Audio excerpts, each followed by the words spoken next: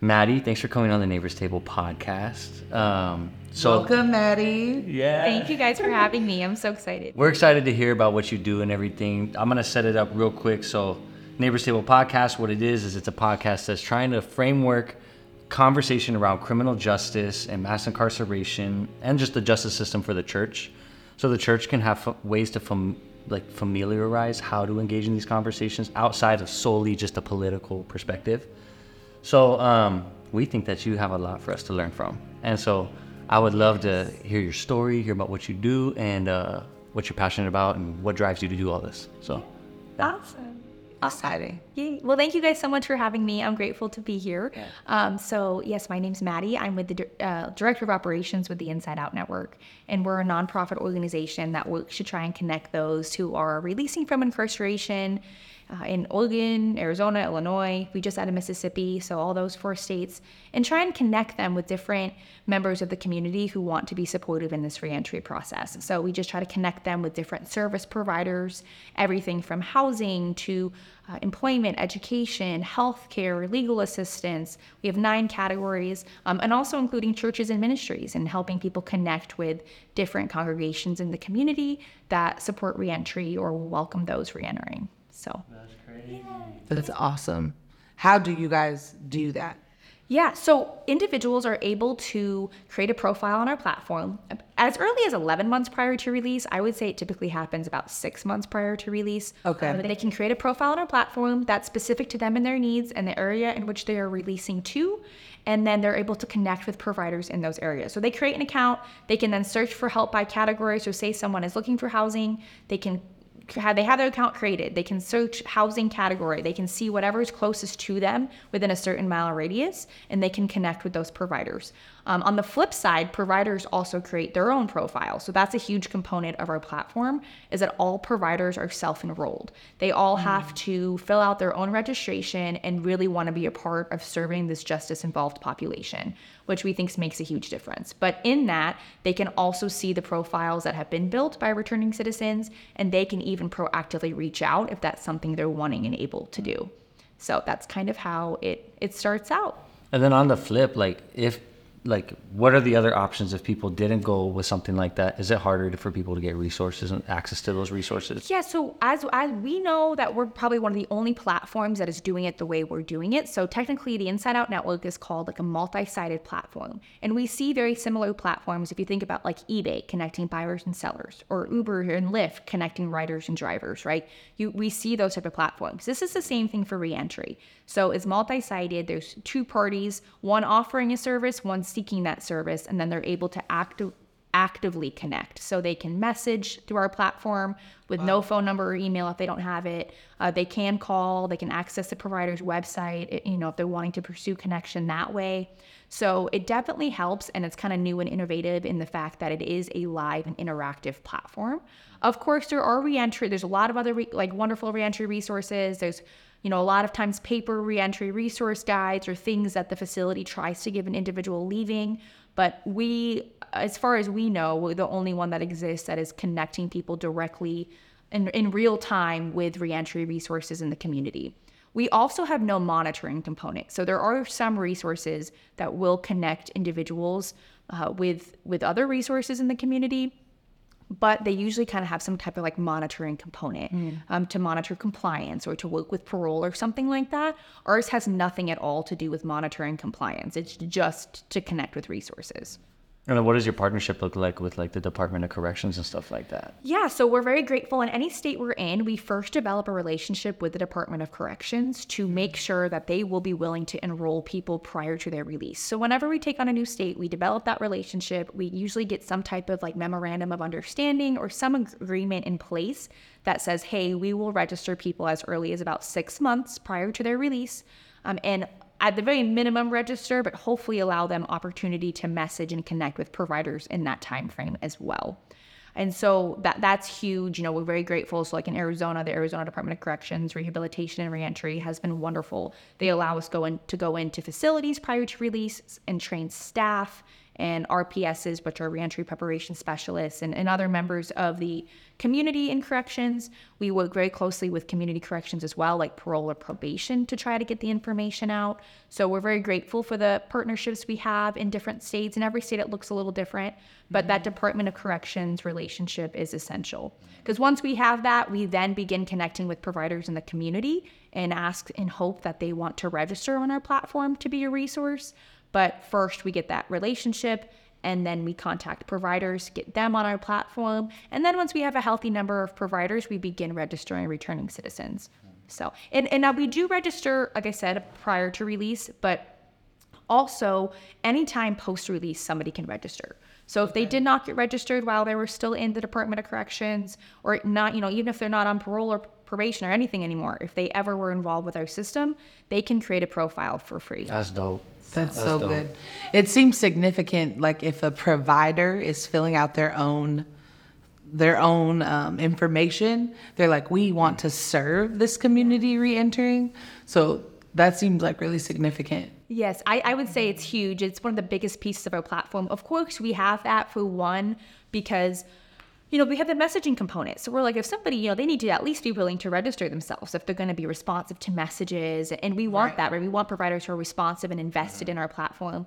But it really is what we call a coalition of the willing. These people, these organizations are taking an extra step to say, hey, we want to serve this population specifically. And a lot of the times, like some organizations are reentry specific, but a lot of the time they serve, anybody in the community who's in need. Like we have a lot of shelters, for example, who will serve other people, right, who are not just as involved. But they also are saying, hey, we specifically want to serve this population and be here for them, which is a huge difference in like the quality of care and treatment that is received.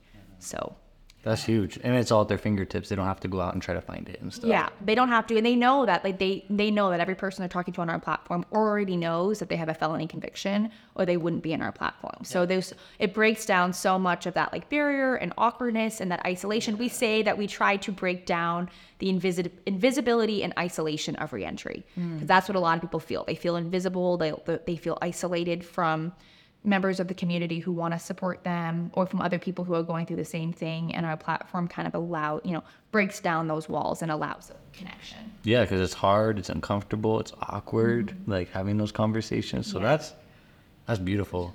Didn't you say, well, how did it start? Because I remember you saying like the dude like who started it, he's got a pretty cool posture with it and stuff. Fred Nelson, our executive director, he is a pastor by trade, and that's what he did, spent his life doing in many different ways. He studied religion, and then he got involved in prison ministry. Some members of his congregation ended up being incarcerated, and so he started going into, this actually originated in Illinois, and in Stateville Prison, he would go in and he would participate, he kind of, under the door prison ministry is what it was called, and he did prison ministry that way.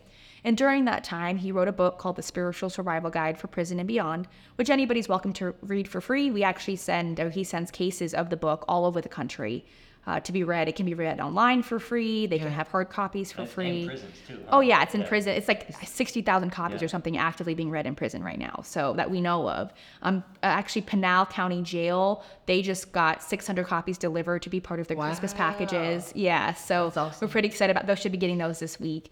So that's really exciting. So during that time, he really discovered the need for reentry. He was like, a lot of people want to connect. They want to find resources. They want help. They want to do better, but they don't know where to go for it. He's like, here I am trying to look for it to help them, and I'm struggling to find resources. So he first created a paper reentry guide called Red Chicago, and it was just to kind of help those who were releasing to the Chicago area with resources. But he was like, it was so difficult to maintain because places were closing, they were going out of business, new organizations wanted to be added, we're printing copies, we can't print enough, now we're printing copies that are out of date, and it just was like really difficult to keep up with. So he was like, there has to be a better way. And even online resources he noticed were out of date, or nobody would actually respond. Or they were just organizations listed because they provided a helpful resource, but they didn't actually want to serve this population. And he was like, okay, there's got to be a better way to do this. And he thought of eBay, and people call us like the eHarmony of reentry. and he thought of like, this type of platform exists for so many other needs. Why doesn't it exist for reentry? So then he created Ion to kind of fill that need. He's like, I would walk down the street and I would see people sleeping under the bridge, and then I know there's a homeless shelter up the street who can't fill their beds, and they're going to lose funding because their beds aren't full. And he's like, why is this disconnect here? right? We need to break down these silos and we need to form true connection. So yeah, he created Ion. Ion sounds amazing. Well, we have heard more because we've gotten to talk to you and we're like, whoa, she's so dope. But can you tell us more about your story? Like, how did you get involved in this work? Because I think people would love to hear that. Yeah, absolutely. Thank you. So as I kind of shared with you guys before, right? I grew up pretty sheltered and pretty fortunate and didn't experience a lot of like adversity in many ways. You know, we had our challenges, but overall, pretty smooth kind of upbringing. So I was really isolated and kind of naive about the different things that happened in society, especially in regard to our criminal justice system. I was just really unaware of that. So when I got to college, I began studying criminal justice as my undergraduate degree. And that was kind of my first exposure to some kind of the way our system operated in some areas that we needed to improve. So you just came in like, I have an interest in criminal justice. Yeah. So mostly, but then I kind of had shared with you guys too. I at the time was in an interracial relationship, and I first started seeing like, okay, so I was interested in criminal justice, and then kind of coupled with that, and I really saw some different things he was going through in our criminal justice system. And that was my first awareness to kind of the racial disparities that exist in our criminal justice system. Mm-hmm. So that relationship was very eye-opening for me. And he was a veteran, and he was, like I said, he was interracial, and there's a lot of different components of things that he was experiencing that opened my eyes in many ways. So when I kind of really started to see some systematic issues we had. And then between that and my studies, I kind of became more and more interested. So I also started kind of interning and shadowing for a criminal defense attorney during undergrad, during like the summertime. And he was a veteran as well. So he would go to like veterans court and that was a court that was focused on rehabilitation instead of just punishment. So I would shadow him there, and then I would get to see kind of the benefits of, if we do have a rehabilitative component, what could this look like? So now my interest was shifting that way. And then after undergrad, I wanted to volunteer and start going into prisons. So I started volunteering for Girl Scouts Beyond Bars, as I told you guys, is kind of close to home still. And so I started volunteering for them and going into Perryville Prison and taking young girls in to visit their moms and hosting kind of self-growth activities and that kind of thing. And so that was my first introduction to going into prison and seeing the positive benefit that could come from moms maintaining ties with their children, and also for the children maintaining ties with their mom. Mm-hmm. And that's kind of some of the social bond theory things we talked about that we might get into. But so that was kind of my first exposure to that. Then I went on to graduate school where I studied criminal justice again. And I also did a lot of criminology in here as well. So my undergrad was in criminology and criminal justice, and then my master's was in criminal justice. And so again, educationally became further interested in that. And then, and during grad school, I started as an intern for the Inside Out Network. So I started, and that was my first full like dive into reentry and just really understanding needs of people and the importance of treating people as people, offering some kindness and some hope. And kind of as I shared with you guys, I love that we can offer a helpful, tangible resource and a helpful tool. But above anything, we take a lot of pride in just offering some hope and some light to individuals that are in dark places. So that's why our color was yellow too. But that's kind of my story in a nutshell of how I found my way to the work I'm doing now and just why I really feel like it's home. But it really just took having my eyes open to, I didn't know this was happening. I didn't know this macro level factors that contributed to people ending up in these situations. I didn't really truly know what our system was like once somebody was in it and the cycle that they can easily get caught in. I grew up, like I said, very sheltered from all of that. And so just kind of being willing to open my eyes and shift my perspective during college and continuing now. So yeah. Thanks for sharing that. Yeah, thank you.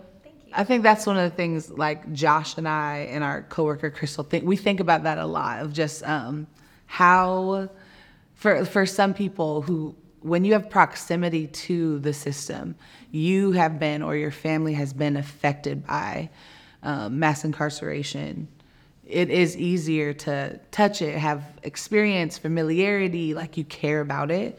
But when you don't have that, like how do we continue to grow a heart for it and an awareness and have people, like how do we have churches engage with this issue of mass incarceration? Because it's affecting the world, God's people. How do we seek renewal in the world through it? So I'm like, I love that, just hearing how your story, you're like, it wasn't necessarily a part of my story, but then it was. And just it brought you more proximity to the issue, where you're working in it every day now. Yeah, absolutely. Like you said, it wasn't most people, well, I wouldn't say most, but like, yes, I would say the majority of those like I work with who maybe work in reentry have some type of lived experience. Either themselves have been impacted by the system or have encountered substance use challenges or different things, or had a very close loved one, like a relative or somebody who was in the system and impacted by that.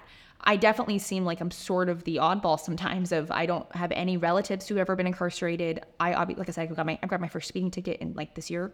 So I really never had. Wow, you got your first speeding ticket this year. Right, it's crazy. So I know, no. So it's like I never really had any level of involvement with the system. And and just like being open to that. I think that's the hardest thing is like you said, sometimes it's hard for us to I know, like, even my relatives, like, for example, my sister, she sometimes, like, I get so overwhelmed because, like, it's so disheartening. And, like, she'll hear from me with all the different problems in our system because obviously she grew up very similar to me, right? Same household and stuff. And so she's like, it gets so overwhelming. And then you almost don't want to deal with it because, well, it doesn't affect people I know, right?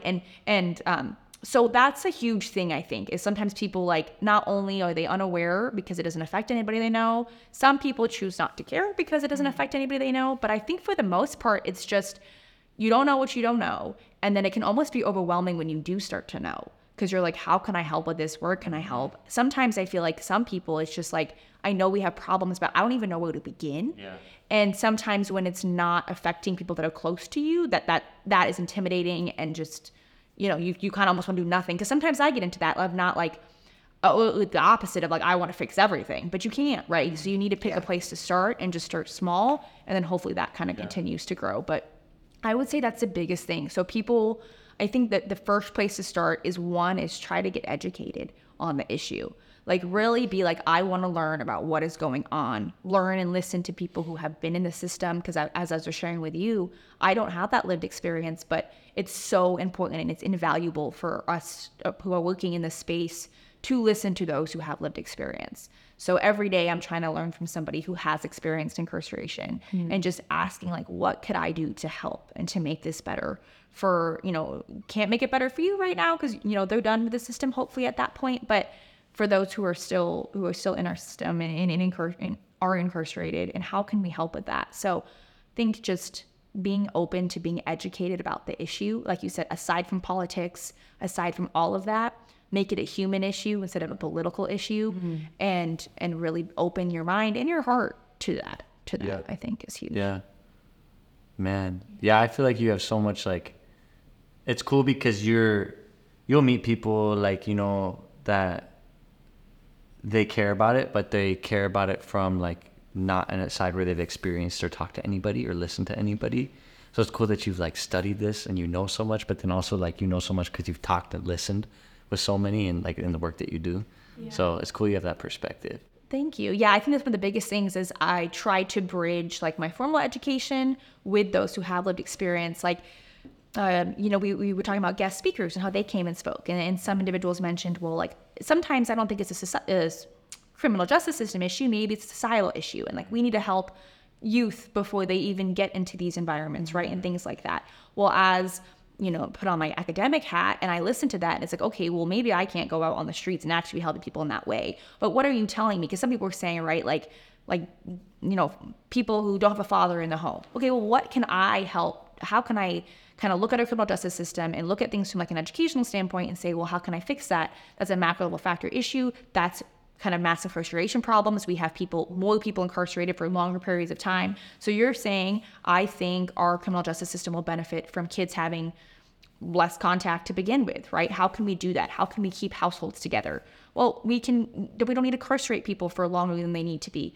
right? We don't need to incarcerate maybe as many people as we are. So kind of, like I said, kind of taking what people are saying and then how can I tie that in to what I know and what maybe we have some control over to influence and those different type of things. So listening to what they say and then creating kind of our own goal out of it and our own approach, I think can be really helpful. Yeah. But yeah, you definitely have to like put the two together. Yeah. For sure. Yeah. Yeah.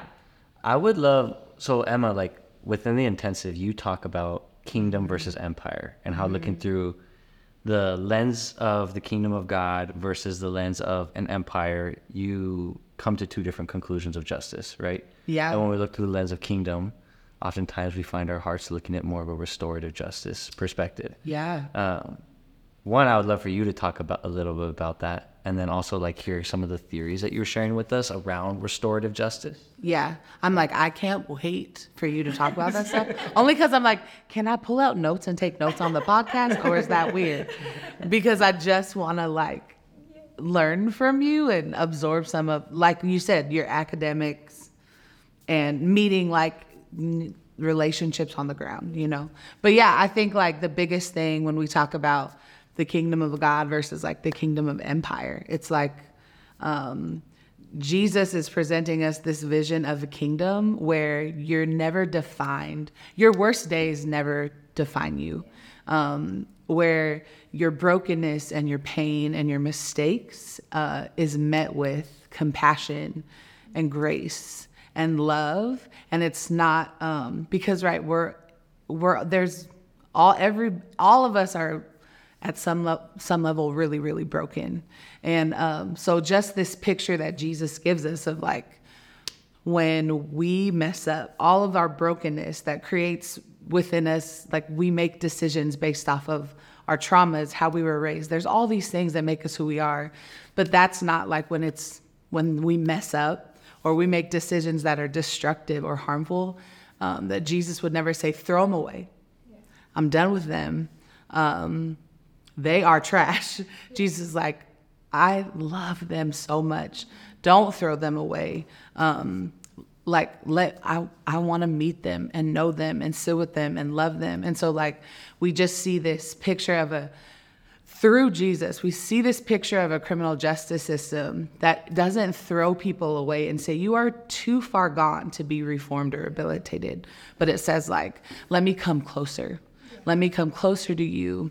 Let me love you. Let's bring healing. Like, let's get you the things that you need to bring inner healing, to have resources to pull from, to like deal with your trauma and your pain in a different way, like to give you a different type of vision for life.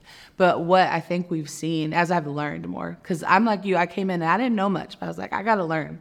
So I just got to meet everybody I can and talk to people and learn from the ground. But I'm like, I don't think we have a criminal justice system that does that. I think there's beautiful parts, because everything has beautiful parts, but really broken parts. But I'm like, how do we, like, Lord, give us a vision of something that's different, of something that's that sees people as they are, that humanizes people and says, they're absolutely worth my time, my love. They can be reformed. They can be rehabilitated. They can be these valuable contributors to our world that we actually need. We can't throw them away. We need them. But I'm like, so how do we shift a narrative like for the incarcerated that looks and sounds more like Jesus and less like we're going to define them by their worst moments, throw them away. They are a threat to our society. We're done with them. And I'm like, how is that reforming anyone?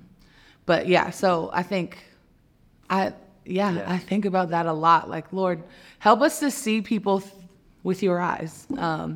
But so that's why I think of like when you were talking, I don't know if you were hearing this, Josh, but I was like, you're talking about not just addressing like on the tree, like the fruit you see from it, but how do we like even go to prevention and go to the roots of like, there are these issues that actually affect, they affect incarceration and kids that go into the system. So addressing like the issues at all levels, and that does feel a little overwhelming to me. Yeah. But I'm like, but I know you've shared with us some of your like the theories and things that you've learned. We'd like love to hear some of that too. Yeah. Absolutely. Well, first, I love what you said, because that's how we kind of look at it. As I don't know if I mentioned, but kind of a background, but I'm executive director, but we are a faith-based founded nonprofit. So of course we welcome anybody of any faith or no faith or anything, but that is the lens through we see it as well, that everybody deserves love and compassion and forgiveness. And how can we see people through God's eyes and how would he see them and want to heal them and help guide them, and more so than, like you said, than judgment and outcasting. And I'm like, I don't understand that. Like he loves all of us regardless of the decisions we've made or mistakes we've made.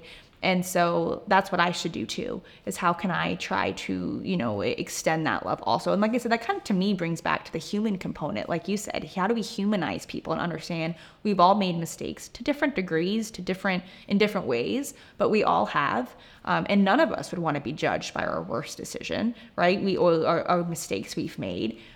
So I think it's just looking in and seeing really who people are and not what they've done. And that can really shift that lens. So of course, it's a hard thing. I always try to give compassion to because so many people are like, oh, you work in reentry. It's like, I also advocate very seriously for like victims of domestic violence as an organization. Like you don't have to pick, right? I can give compassion to, and that's kind of the restorative justice part, is still being really supportive of both parties. So I totally have compassion and understand why some people who especially have had loved ones or themselves who are hurt by people to really feel this, for it to be challenging for them to forgive. But it's just a challenge for all of us to really look in ourselves and look at the people who we are working with and just being like, how do we stop this hurt from continuing? Because as I said, like hurt people usually hurt people, right? So how do we break those cycles? And that's usually with compassion and care, and it's not with poor treatment. So that's kind of what I feel about it. And then I know you asked about some theories, right? I don't Yeah, because you shared I want you to share it because you shared some theories that were like, yo, that's crazy. Yeah. And like one of it. There's like different theories. There's like three cool ones. We talked about. Yeah. So from like a criminology standpoint, right? So criminology is a study of criminal behavior and why do people commit crime, but why do other people obey the law, right? And what really goes into criminal behavior, and it looks different for everybody. So I had a really wonderful criminologist professor, and he was like, not one theory explains everybody's criminal behavior, but there's a theory to explain everyone's, if that makes sense. So like not one explains all, but you usually can always find one that fits somebody. So really understanding like why are people committing crime, right? What is participating in their thinking? What has participated in their development, traumas, environment? What are the different components that contributed to them being where they are now? Because for me, I'm like, how do I truly become compassionate and give understanding and grace? Well, it's kind of understanding how did they get to this point? And it's not necessarily excusing it or anything else. It's just having an understanding of what led them to this point. I think is drastically helpful in determining how you can help them and also providing that compassion element, right? So a lot of times, I think that's just really important to keep in mind. But that's kind of criminology. So within that, there's many different theories you can talk about. We've talked some about like labeling theory. And people, you'll hear me use terms like returning citizen or previously justice involved, formerly incarcerated, right? That kind of terminology versus felon or convict or something else like that, inmate. I try not to really use that terminology. And we encourage our returning citizens to not use that to describe themselves either. Because like what labeling theory suggests is that if you only ever call someone a felon, what are they going to continue to be?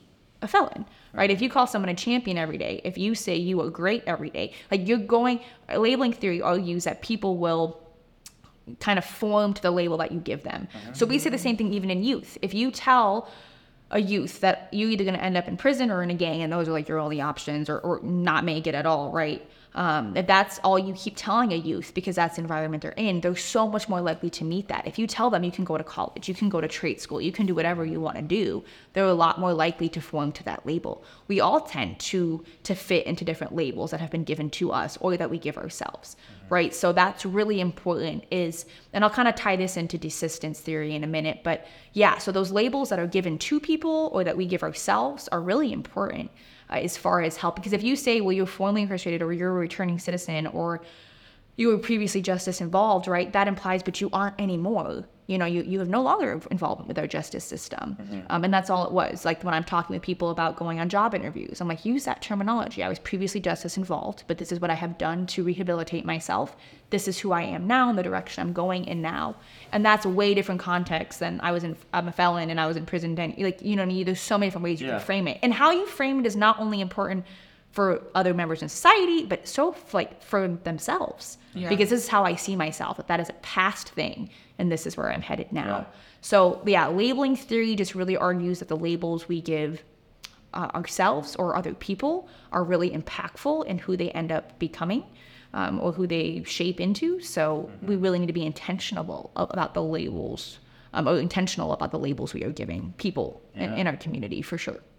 So that's really important. Like some people don't think that's really small, but I think it's pretty big, right? So It seems big. I think sometimes people, they'll be like, well, they'll name the like the golden stories, the ones that came from the mud, and they're like, they overcame this and this and this. But I'm like, oftentimes I'm like, yeah, but isn't that more of the exception than the rule? Yeah. That's not actually the rule. What you see is more like how people are labeled. Yeah. What they come out of really affects. Yeah. The trajectory. Yeah, and it definitely, and all kind of desistance really touches on how someone goes from like negative labels to positive ones, and what contributes to that shift of just committing crime to not, and desisting from crime. So I can kind of go into that now, but I'll touch on social bond theory a little bit too, and kind of tie them in. So desistance. So basically, you guys hear a lot about recidivism, right? And how people who recidivating means going back to prison, right? Committing another crime and going back to prison. So that's a lot of what our country and criminal justice system tracks, because it's really easy to track, right? We know people who get out and go back. That's this easy statistic to And recidivism rates are pretty high from what I know. Yes, in our country. they are. They're pretty high. So just so people listening know what you're talking about. Like it's a high probability that when people get released from prison, that a lot of them go back within like 3 years. Yes, and it's usually about the 3-year mark that it's tracked, but definitely that is the case. So to me, I look at, okay, why are we incarcerating the most people in the world, but we also have the highest recidivism rates? We're doing something wrong, right? Because, and anybody who even really is supportive of justice system and incarceration and in different things, you can also be like, okay, but the whole point is that people go to prison to serve their time. And if they have done so, why do we continue to make it impossible for them coming home? Because kind of getting a little off track, but I'll get back to it. But like social bond theory, we know. So social bond theory is another theory that argues the more pro-social ties someone has to society, the more likely they are to be successful. So a pro-social tie could be stable employment, stable place to live, consistent food, a positive relationship, either like an intimate partner or just with family members or with children or whatever it may be. Anything that we would consider like a pro-social tie or pro-social way of life, right? That society basically has deemed over time that is pro-social. So though we know that having ties to these pro-social bonds and creating these pro-social bonds are essential to anyone living a pro-social life, right? And so, but when people get released from incarceration, those barrier after barrier after barrier to them creating those pro-social ties. It's harder for people with a felony conviction to get a job. Usually harder for them to find a place to live. Usually harder for them to form relationships with other trusting people, right? So if we continue to be like, okay, they served their time for whatever it was, right? But we don't give them any tools usually while they're incarcerated, or very few. I mean, of course, things are shifting in the country, which is why organizations like ours exist and other things are happening. So definitely, it's a really good time to be in reentry because it's moving in a positive direction. But historically, we have not given people the most resources to make these changes and develop these ties. And we also make it really challenging upon their reentry to allow them to make these ties. It's like we make it almost impossible. So what do? They go back to what they know, which was probably what landed them to prison in the first place. People, places, or things that led them there. And then it just repeats. So people don't understand that a lot of the times the best way to help prevent future crime from occurring is to help people who have committed crime, right? Because if we can help them not recidivate, that is future. That not only for me personally, I really enjoy helping the individual thrive, but it also helps protect any future victim that could be of theirs if we were to not help them or not help them reintegrate, because they can just more easily go back to what they know. So it's like, how can we help them on that new path? If we're like, hey, take this new path, but all the roads are closed, no one's going to take that path.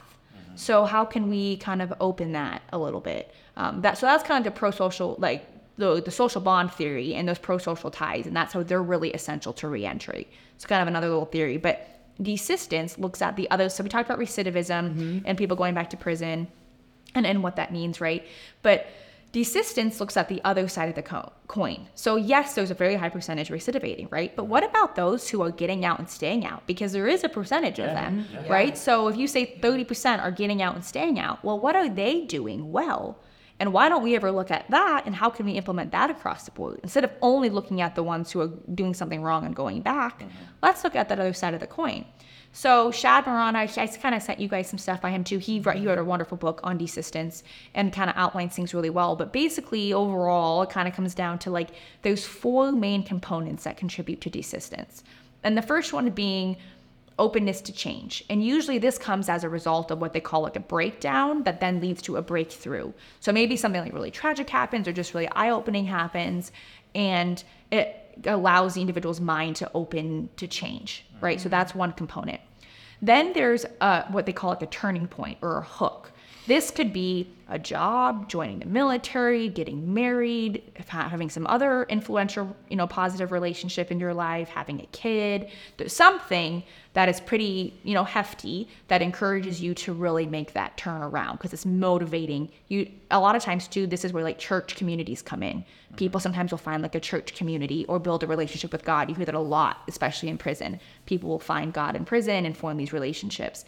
And that can be a turning point as well. So turning point in there somewhere. And then there's the kind of positive self-talk and identity work piece. Okay, so now you've had the open mind to initiate change. You've kind of hit your turning point. And then the identity talk, which kind of brings me back a little bit to like labeling theory, which we talked about, how you look at yourself, understanding who you are, like truly are, and who you're capable of being. That identity work piece is huge. And then it's also the 4th component is leaving that old self behind. So kind of understanding that's not really who you were, and this is truly who I am, and this is who I want to continue to be. And so those 4 components kind of go into is what is found to really contribute to those who are desisting from crime. Like you mentioned, we know some people who were involved in heavy criminal activity, and they've turned a new leaf, and usually these components contribute to that. So as members of the community or faith community or whatever it is, think about how can we help people with these components, right? How can we help them with their turning points and encourage them to happen? How can we help them with their positive self-identity work? And how can we also support them in letting go of who, maybe some decisions they were and who they used to be, but understanding that's not truly who they are. So that's what desistance argues. And here at ION, and just in general, even my students at ASU, we try to talk about desistance more often. And it is becoming more common. Like I think the BJS and BJA, Bureau of Justice people are now speaking a lot on desistance, and it's becoming way more common to have in conversation. But a lot of people, everyone hears about recidivism, and a lot of people have not yet heard about desistance.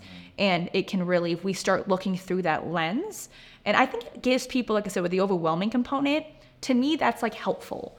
Okay, I can, if someone has had the openness kind of breakthrough moment, and how can I help them find that turning point or find what they're passionate about, whether that's family or employment or the church or whatever it is. Like we can support people in that. Like it gives us ways, I think, or tools to be like, we can do this, right? We can help people in these components. So that's beautiful. Yeah. That's beautiful. I'm literally sitting here listening to you like, oh my gosh, this is like where I easily see like the discipleship of the church, where it can make such a difference.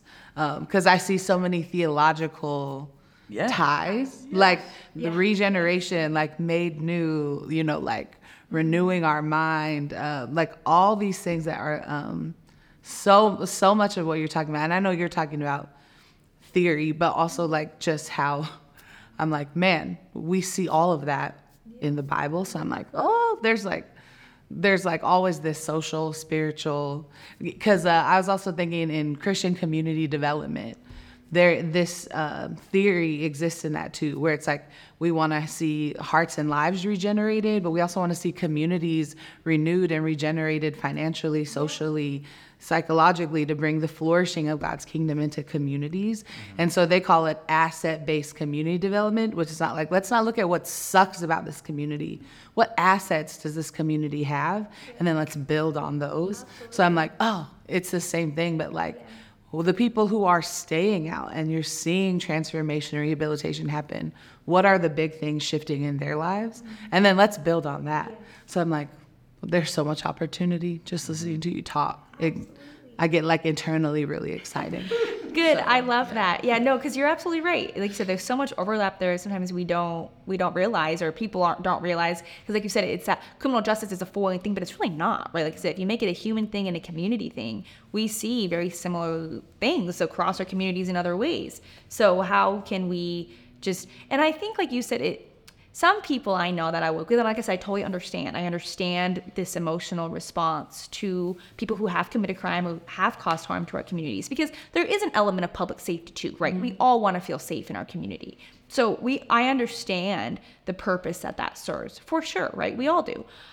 But how can we take like that lens off of like retribution and those type of things, and how can we, like, yes, public safety is important, but past that, how can we shift from retribution to rehabilitation, and how can we be more open to and understanding, like I said, for some of us it's really important to help this individual thrive, because there are brothers and sisters in Christ, and that's important, right? But even outside of that is like just how, I'm trying to think of how to put this in like a kind of a clear way, but like, so that's one component, right? But also, how can we like keep our community safer? Because as I said, breaking these cycles within households, within communities, like if we can help people become productive members of society, we all benefit outside of helping that individual, right? It really truly benefits society as a whole. If they can become productive members of society, that's wonderful. Because also incarceration is very expensive. So outside of all the other human components that are issues, it's really expensive to incarcerate people. So if we can help them become productive members of society, like I said, it helps our community on a lot more levels than sometimes people realize, because they have an emotional response to, well, this person committed a crime, we don't care what happens to them, right? They deserve that, or different things. But really taking a step outside of that emotional reaction and looking at it from a wider lens. Yeah, looking at justice through a more restorative lens rather than punitive lens. But like all of us, we think of justice as like, he did it, okay, then he gets that, But like... I think the interesting thing is like we were watching this video of a prison in Norway. I don't know if you've seen what they're doing, but they're really trying to like change the approach, and very different environment. Very different. They are like, okay, if this individual is going back into our society, we want them to go back into society healthier than when they got punished and convicted of a crime. So it's like, why would we put them in even a worse situation than they're in, or put them in an environment that they're going to have to be forced to survive and do more criminal activity to survive, like, and then bring them back into society? They're going to come back into society worse than they was when they went in. 100%. We know that prison increases criminality a lot of the time, and like you said, people a lot of times don't realize that like over probably 95% of our population returns to our communities. So people, you think, like you said, kind of the maybe the one-offs of people who are doing life and never getting out, or on death row, we're like, that is not most of the prison population. In the United States, I think this year was over 640,000 people return to our communities from incarceration. Annually, over 600,000 people. So it's like, that is a lot of people. There's a book, and it's called And They All Come Home. And it basically talks about that. Like, we know majority of people are returning to our community. So like you said, do we want them to be productive members, or just keep going back? Like, so And then once they come back to the community, do we want them to actually be welcomed back in, or do we want life to be harder for them? And then there comes that question of like, was that really the punishment then, their prison sentence, or is their punishment the rest of their life? And that's what people I always challenge people who think, like, say that there's, and few people fall into this, but people who are like, there's no issues in our justice system, it functions fine. It's like, even if you full-heartedly believe that, then you think that if someone, that's why not everyone receives a life sentence, right? Because the punishment is supposed to fit the crime. That goes back to like our Constitution, no cruel or unusual punishment. So the punishment is supposed to fit the crime. If they have served their time for that crime based on what, like I said, even if you do have total faith in our criminal justice system, which could be a conversation for a different time too, but even if you do, right, because I think there are good things about our system, then you would be like, okay, but they served their time. So let's be done with that, and let's now help them move, put a different foot forward. So that's really, that's an important component for sure. And I challenge my students with this too. I always say it kind of comes down to like, what do we want? What is the goal of our system, right? Is it punishment? is it retribution, which is like an eye for an eye? Is it rehabilitation? Is it, restoration? Like, what is the goal of our justice system? And a lot of them really have to think about that, right? Because like I said, understandably so, there probably needs to be an element of punishment or correction, but how can we tie in rehabilitation and healing into that? Like, even if you feel that that's necessary, like I said, for some people, I understand, because we need public safety. But how can we tie in rehabilitation and compassion so that they can actually come out refreshed and renewed? And but it really comes down to asking ourselves, especially for criminal justice professionals, of what is the goal of our system, right? Wow. And kind of challenging your thinking, because most people are not, when they really think about it, are like, well, we don't want retribution because an eye for an eye makes the world go blind, right? And so we know that. So it's like, how can we do things differently? The film Josh was talking about, one of the things I love that they say is the prison in Norway, they say, what kind of neighbor do I want? Yeah. And we love that question because like the neighbor's table, but it's like in prison, they're going to come out and they're going to be my neighbor, your neighbor, everyone's neighbor. What kind of neighbors do we want to come out and be a part of our community? Yeah. And so how are we making people good neighbors through our system? And I'm like, we ain't making no good neighbors right now. we ain't making no good neighbors. Like, this is it's true. They'll be your neighbors. They could be your friend, your coworker. Right. A lot of times, so actually an individual I know who works at the Federal Bureau of Prisons, right? She's been there a long time. And she was like, no, she's like, they tell you this stuff doesn't hit home. She's like, it does, because she's been working at the complex for a long time now. And an individual who was in custody there is now released and is like the father of one of like her daughter's best friend. And so she's like, not only are they're like my children's friends' parents. Right. And they actually have a good relationship because he's like, you treated us with respect the entire time I was there. But it's like, that's sometimes how close it can be. Of her daughter was like talking about so-and-so, and she's like, yeah, that name sounds familiar. And then they had like a play date and they met, and he was in custody there for like over a decade. And so it's like a lot closer than we realize. Like, so what kind of neighbor, what kind of community members, what kind of what, and because it does keep us all safer too. Exactly. And it just is better for our community. Like I said, on top of course, being better for that individual, because that's huge. Desistance talks about that too, is of course we want productive members of society, but a lot of times individuals, like their only goal potentially sometimes is not to recidivate, right? People tell them that, well, your only thing should be not go back to prison. Just don't go back to prison. But it's like, I try to encourage people that you could have so many more goals far beyond that, and desistance encourages that. So your only goal doesn't need to be not to go back to prison, but it can be like to get out and stay out, do something where you're going to be thriving, a career that you're passionate about, redevelop a relationship with your kids, own a house. Like, your goals can be so much more. Like, staying out of prison is a goal, but that doesn't need to be your only goal. Right. Like, you can have whatever goals you want to have. Part of a role in that is society, allowing them to make that happen. But that is something that we really try to encourage, and is like, that you don't have to just survive, you can thrive. And that's very different, right? We all know that that's very different. There's borderline surviving, basic essentials, and there's thriving, and what really goes into living a life that is like fulfilling. So I always encourage people, like, that does not need to be your only purpose is just, I need to get a job so that my PO doesn't send me back. You know what I mean? Like, that's not, that doesn't need to be your way of life. And it takes time. Like, it takes time. I've sat with dudes and listen to them cry because they're like, it's so freaking hard.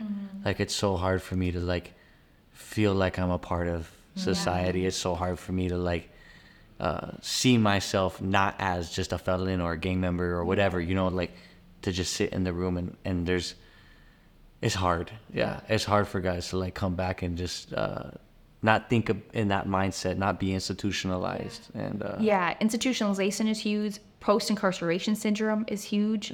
It's like a form of PTSD for those who have been incarcerated, right? Like, my friends, like, no, I still hear keys jingle, and it gives me like chills. My friends are like, I still remember the screams at night and stuff I would hear, or like things like that. Like, people still remember that. So my friends are like, oh, I still wear my slippers in the shower. Like, Shower shoes for life. Like you hear about that when they go into like Walmart or something. It's really overwhelming. I was working with an individual who was in prison for 25 years, and he got out. He's like, I was going to go eat, and I'm looking at the soda machine. He's like, it's like a spaceship, because you know the ones that have all the different buttons that you can push. He's like, you just, when I went in, you just push the thing, and he's like, what is? He goes, I couldn't find my flavor. Like I just was like, what do you want? He's like, Coke. Do you want vanilla Coke? Do you want chip? He's like, Coke. And it's like, he's like, there's like so many options. And people talk about that like in, I don't know what the numbers are, but something like in everyday person, we make like 6,000 decisions a day. Let's say, I said, don't quote me on the number, but like certain amount of decisions, like thousands of decisions a day. And they say the average like person who's incarcerated makes like 500 a day, because a decision could be like, what shoes am I going to wear? What socks am I going to pick out? Right? What hat am I going to wear?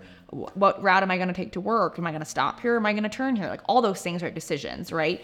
And so they say like how limited it is when you are incarcerated. So then you come out and it's so incredibly overwhelming, because they don't get to pick their own clothes or what they wear or what they do, when they do it, what time they want to eat. None of everything is picked for them. So it's really hard for people to get out. Like there's so many overwhelming components. Like I said, I don't have that lived experience, but just people I work with, I can't even imagine how overwhelming that must be. And you kind of touched on too that it takes a long time.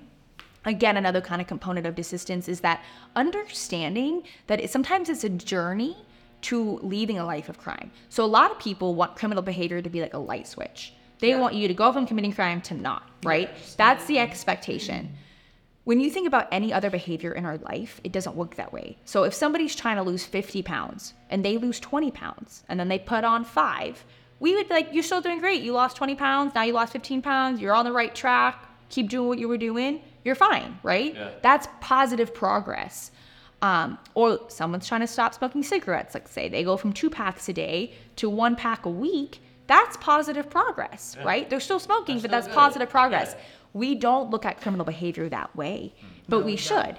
So it's like, okay, so you went from like severe violent crime to now you're having some desk problems, or you're still having like some substance challenges or whatever it may be, but are you moving in that positive direction? And we're so quickly to be like, nope, they messed up, go back. Nope. So that's what things are trying to change. Kind of share with you like Maricopa Reentry Center, and how some things they're trying to do things different and be more compassionate there is a journey to leaving a life of crime or to healing substance challenges or whatever that may be. But like I said, I kind of like using those analogies because it makes us think of like, that's so true. In any other aspect of our life, we understand it's a gradual process. We give compassion if people backtrack a little and then go back on track or whatever, but we do not when it comes to criminal behavior as a justice system usually. Right. So how can we be more understanding that changing a behavior is a process? Yeah. You know, we need that. Sometimes it's going to be gradual. Sometimes people are going to slip up, but it doesn't mean they went back to square one, you know? So. Yeah. Can I ask, I wanted to ask you, because how can people who are like, this is so good, I've learned so much, I still have no idea how I could even be a part of engaging in this. Like, this is a huge issue. How do I get more proximity to it? Yeah. What would you tell someone from your, your background, your story, what you do? Yeah. Where would you start? Yeah, that's a tough question because it is so hard. And it's so big and it's so hard. I would say to first, like I said, kind of start trying to get a little bit more educated about the issues, like whatever way that fits you, whether you want to watch some videos or read some things online or like whatever it is, but kind of find the piece where you really feel like, you feel like a little bit of passion, a little bit of spark there, and kind of start there. So like for some people, it might be wrongful conviction, right? And that's how a lot of people get involved in our system. For other people, it might be juvenile justice and wanting to help early. Mm-hmm. For other people, it's helping lifers who are never getting out, but bringing them some peace in their situation, right? So kind of like, I think if you can find a little bit like that, and even that's hard, probably not super helpful, but like doing like looking into just a little bit of things, like opening your mind to like listening to different podcasts or different videos or learning from other people who are in the system, like just trying to gather a little bit more information and then seeing like, what that really stands out to me and it's a way I want to contribute. And then from there, seeing what you can do. So like, for example, if you do want to be involved in like bringing faith inside of facilities, right? You have God Behind Bars, you have prison fellowship, you have different things that are going on. And you can always see like locally what is available here. Can I volunteer at a church and help organize a clothing closet for people coming home, right? So once you kind of find, I think, where your niche is, like Do I want to help people who are never getting out? Do I want to help in reentry? Do I want to help youth? Do I want to help wrongfully convicted? Like, what is it that I kind of am a little bit more the most interested in right now? And then just seeing what you can do. Like I said, it might just be like, I'm not ready to go into a prison environment, but I want to help my local church organize a clothing closet. I didn't know that they offered clothing to people in need, including people who are leaving incarceration. And that's where I want to start, right? Other people, maybe it's donating financially. They want to donate to different organizations who are doing this work, and that kind of gets their toe wet. Maybe then they start volunteering a little bit, So there's like kind of different things, I think, but starting out, just really try to listen to, like I said, people who have been in the system, people who are working in the system, and then kind of see like, I'm interested in this element. And then depending on the community that you're in, there's usually some way to get involved, whether that's directly with the Department of Corrections or just something in your community who is supporting people coming home. Yeah. So I don't know if that really answered your question, but No, I it's think good. that It's a lot of discovery. It sounds it like. is, yeah. Because even for me, like I said, I started with the criminal defense attorney, personal relationship, studying at school, the criminal defense attorney, which I was never, like I said, open, like not open to it, not unaware of this side. I didn't even think about people who came home. Like, law enforcement, you learn about courts and sentencing, you know that people get incarcerated. You don't talk a whole lot about people coming home. Right. And so I kind of so for most people, like I always just encourage my students to just like do the things. You have to get your feet wet with it. Like me volunteering for Girl Scouts was at the female prison. Now I'm like primarily going to male facilities, but you eventually find your way into like, I was an intern for Ion first because I'm like, let me see how this is, but just trying different things, but being open to that. I think that's the hardest thing for a lot of people is this is probably outside of my comfort zone. I had never been to a prison before I started volunteering, right? Because I never had family members or anybody there. And that's different than my coworker. She had a personal tie to it. And so she's like, no, I visited him all the time. So that wasn't, so everyone has their different things. Usually though, there's going to be something out of your comfort zone. And so being willing to kind of explore that. Yeah, part of it, like the way I see it is like people being willing to weep with those who weep, mourn with those who mourn. And like meet people where they're at, because like with how many people are incarcerated in our country, depending on your community, obviously some communities like incarceration, how does that matter? It doesn't really affect me directly. But then you go to other communities and you ask how many people in that community to raise their hand. Hey, who do you have someone in your life or your family that's incarcerated? But a lot of people will raise their hands, and so it's relevant to a lot of people, and a lot of people mourn some of the realities that their loved ones face. And like part of me is just like, man, I hope that people everywhere, but also like in the evangelical circles, will be able to like listen to others and learn from them and hear them. Because like a lot of times, especially with like maybe controversial stuff like this, like people might have a very quick opinion because they subscribe to a certain politic or something like that, and that's what they hear and what they know. But you might talk to someone else and they might be coming at you and telling you their best friend's story. And they're like, no, it's personal to me. And they might because they're thinking of a face when they're talking about it. And when you're talking about this, you're not just thinking about books you read, you're thinking about faces and eyes you've looked into. Hundreds. And so hundreds. So it's just, man, I wonder what it would look like if more people, when they're talking about these issues, they see someone, you know what I mean? Like Ricky on the first podcast, like people, when they think of these issues, they see him, they see his eyes, you know what I mean? And like, when I'm talking about these issues, I'm just like running through all my friends and the faces of people I love who have been in that for so long, still are in it and stuff. And so, Yeah, like you said, putting people to it. And I think it's something like, when I recently checked, it's like something like 1 in 4 people in our community, like 1 in 4 people you'll run into had some run-in with our justice system at some point in their life. And that's usually like way higher, way more often than people think. So sometimes it does even hit closer to home than we even realize. And like you said, if you can't put faces to things. And I would say like the amount of times that, like the people hear where I'm from and where I grew up and whatever, and they think you have no idea, right? But then people are like, oh, like, what do you do for work? And I'll share. And then the amount of times that someone's like, oh, my husband, just got released, can you help me? Or like I was at a wedding one time and the guy was like, I did 2 years. Like, dude, I'm at a wedding. I'm like a +1 at this wedding. So I don't even know anybody there. And you know what I mean? And people, like, they would never have said that. I would never ask for help. But here I am saying I do this, and like basically showing that this is a safe place for me and a safe place for you. And it's way, way, way more people than you would think. So I think if we can extend that grace even sometimes, and just say, like, if we can share that this is something we're open to helping with, the amount of people who then take you up on that is pretty astounding. Like I said, it's way more sometimes than we even realize of how close it can hit. So I had no idea. This guy was talking about college. He played Division I sports, and he actually was there on his crutches because he just tore his knee recently. All these things, and he's like, "Yeah, I did 2 years. So do you got any help?" And it's like things like that. You just don't like casual conversation at a wedding, but you would never know necessarily, right? Unless you extend that. So I think just like you said, making it a person thing and realizing that at the end of the day, these are people, right? These are people. And I kind of tell my students that even, we have to cover tough topics during the semester. So one of them being the death penalty. And that can be a tough conversation.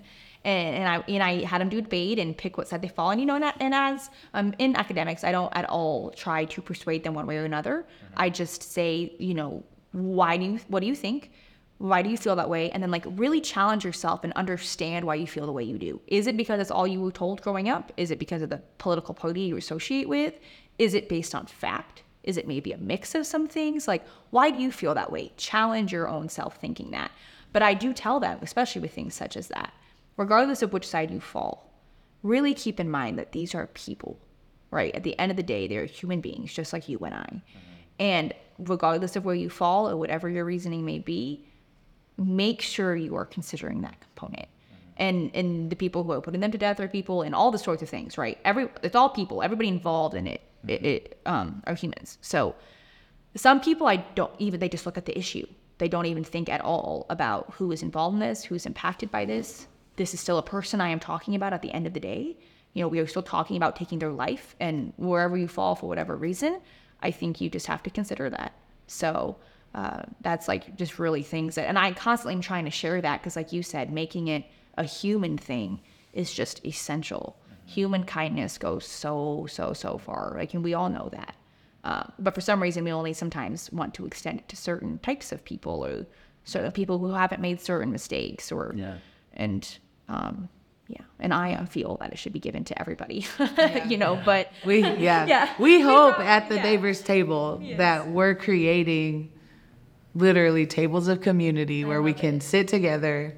Our perspectives gonna brush up against one another and be like, I'm uncomfortable with that, but we can still engage it and hopefully be led to a pathway that's increases our love of our neighbor and our love of enemy, so we hope that that's the type of community that we're building. So wonderful. Well, I love that. I love what you guys are doing too. It's truly incredible. It's trying to shift that narrative. It's a tough feat, so I commend you.